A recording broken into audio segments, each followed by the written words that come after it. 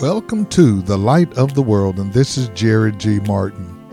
We just celebrated Mother's Day, and I wanted to bring you some additional messages to keep reinforcing the value of motherhood and how important it is for mothers to be engaged with families and for us to honor our mothers.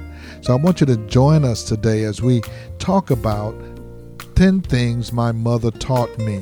This is going to be an impactful message, so I want you to listen in. And if you're a mother, I want to let you know that God honors you and God's blessing and God's hand is upon your life. Be encouraged and keep praying for your family and keep praying for your children and teaching your children the things of God. Come and go with us as we walk in the light of God's Word.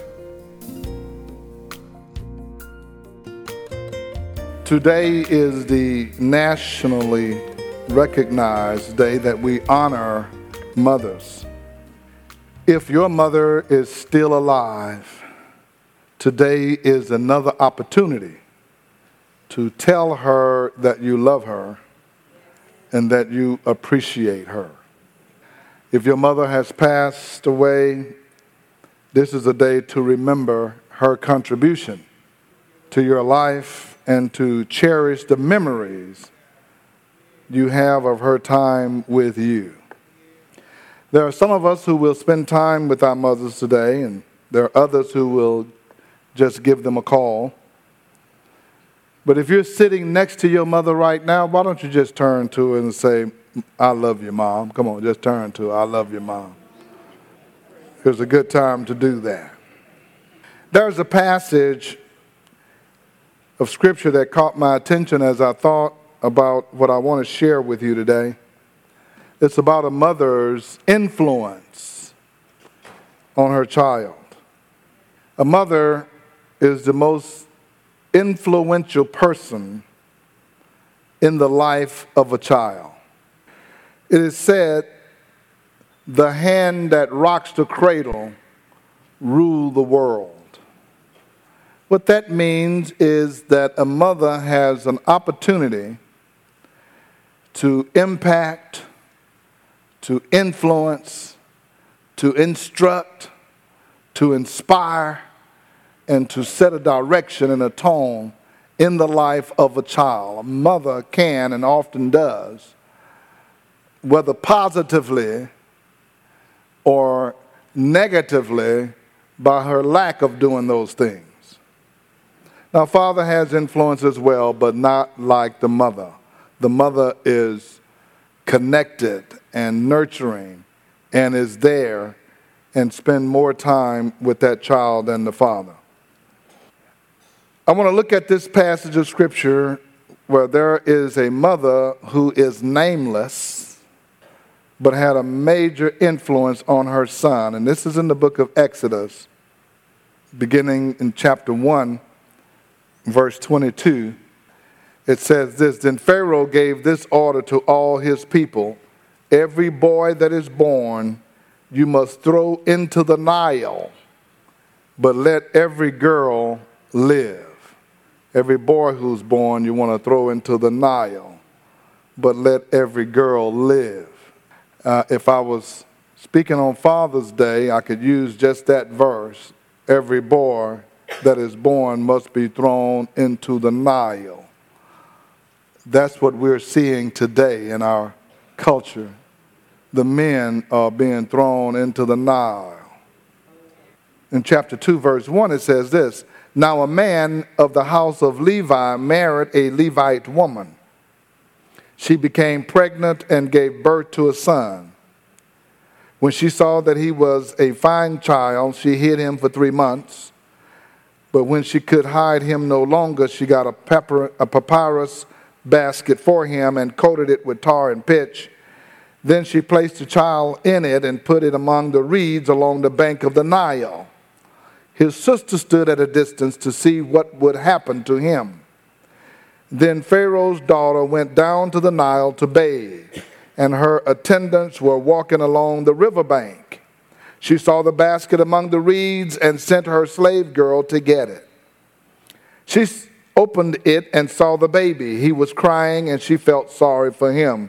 This is one of the Hebrews' babies, she says. Then his sister asked Pharaoh's daughter, shall I go and get one of the Hebrew women to nurse the baby for you? Yes, go, she answered. And the girl went and got the baby's mother. Pharaoh's daughter said to her, take this baby and nurse him for me, and I will pay you. So the woman took the baby and nursed him.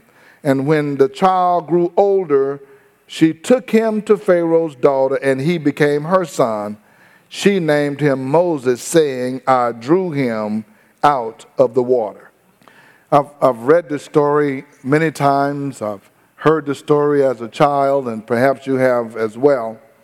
But the thing that struck my attention here as I read it again was the actions that the mother took to save the child. I want you to look at that again. Although Moses had a father, the only thing we're told is that he was a Levite. It is the mother who hid him. It is the mother who prepared a basket for him. He said the mother hid him for 3 months. I'm thinking, why didn't the father hide him? She prepared a basket for him, and she placed him in the basket, and she put him in the papyrus reeds on the bank of the Nile. She was doing that. You know, we would think the man would say, okay, this is a strategic plan. This is what we have to do to save this son. But she's doing that. The woman is doing that. And after the baby was discovered, she nursed him, and she takes care of him in his early childhood. It was Moses' mother that taught him the ways of God. All that he knew about the Hebrews, he learned from his mother. All the practices that they had were taught to him by his mother. And Moses went on to become one of the most influential people, not just of that time, but of all time. We're still living by the commandments that Moses was given by God in the mountains. Our system of law and jurisprudence is based on those commandments as well. We're still talking about him, and we're still thinking about him. So mothers, I don't want you to underestimate your influence and what you teach your children. In fact, I want to share with you this morning some lessons I learned from my mother. I thought about that, and I want you to think about it too, whether you're a man or a woman, whether your mother is still with you or has passed on. I want you to think with me as I go through these, some lessons you have learned from your mother as well.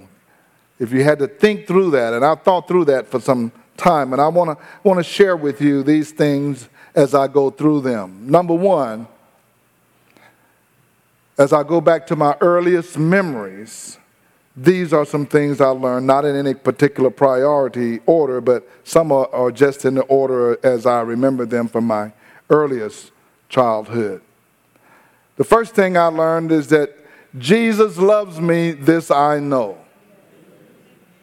From my earliest memory, I was taught about Jesus Christ. From my earliest memory.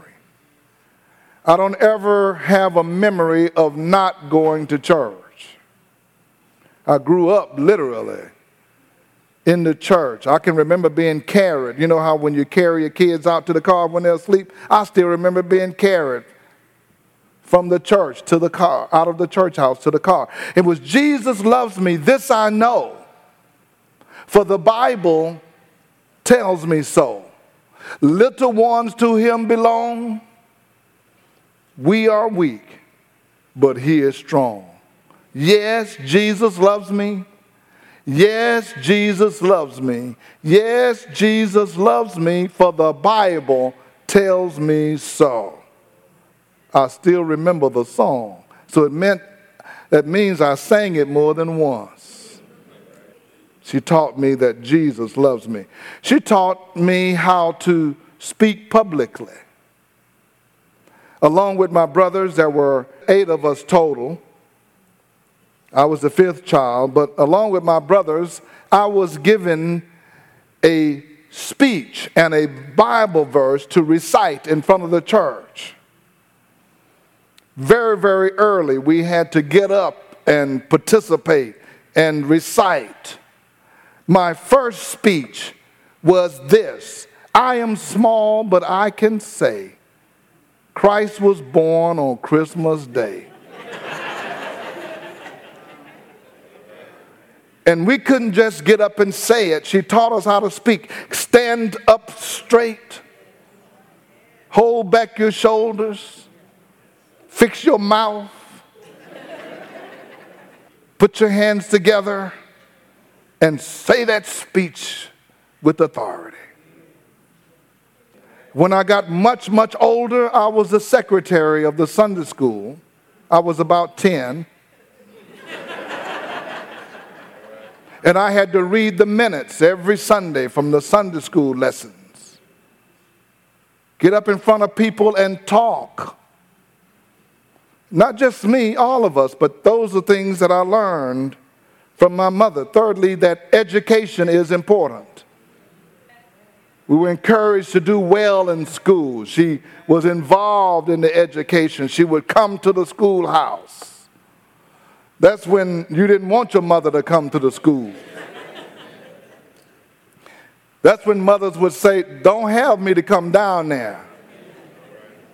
And she would say, if I come down there, it's going to be you and me, and mostly me.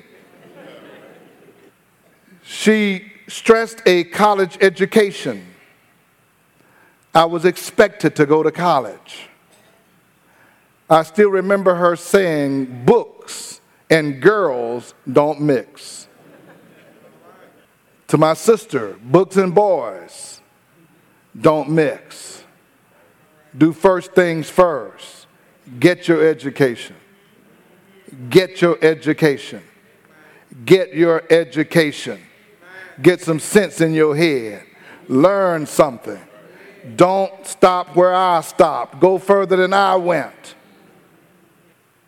We were encouraged to learn music. We took music whether we wanted to or not, and the music teacher was mean.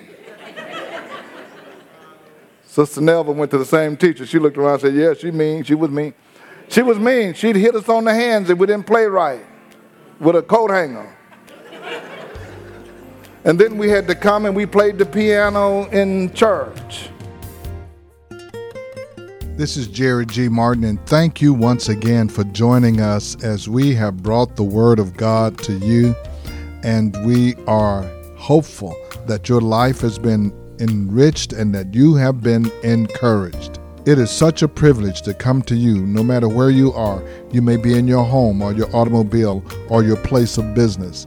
If you would like to hear today's message again in its entirety, you can do so by going to our podcast at The Light of the World Daily with Jerry G. Martin. Again, that's The Light of the World Daily with Jerry G. Martin. You can also join us on our website at lowcf.org. Again, that's lowcf.org. And as always, I invite you to be our guest at The Light of the World. We meet each Sunday at 10 a.m. at 16161 Old Humble Road. If you're in Atascocita, Kingwood, Summerwood, Fall Creek, North Houston, Northeast Houston, you're in our neighborhood. Come and be our guest. I want to remind you that the Beacon Christian Bookstore is located right here on our campus. Almost every Christian bookstore in our city has closed, but we have an inventory of Bibles, communion supplies, Sunday school books, offering envelopes, study materials, or whatever you might need. Call the Beacon at 281-441-2885. Again, that's 281-441-2885.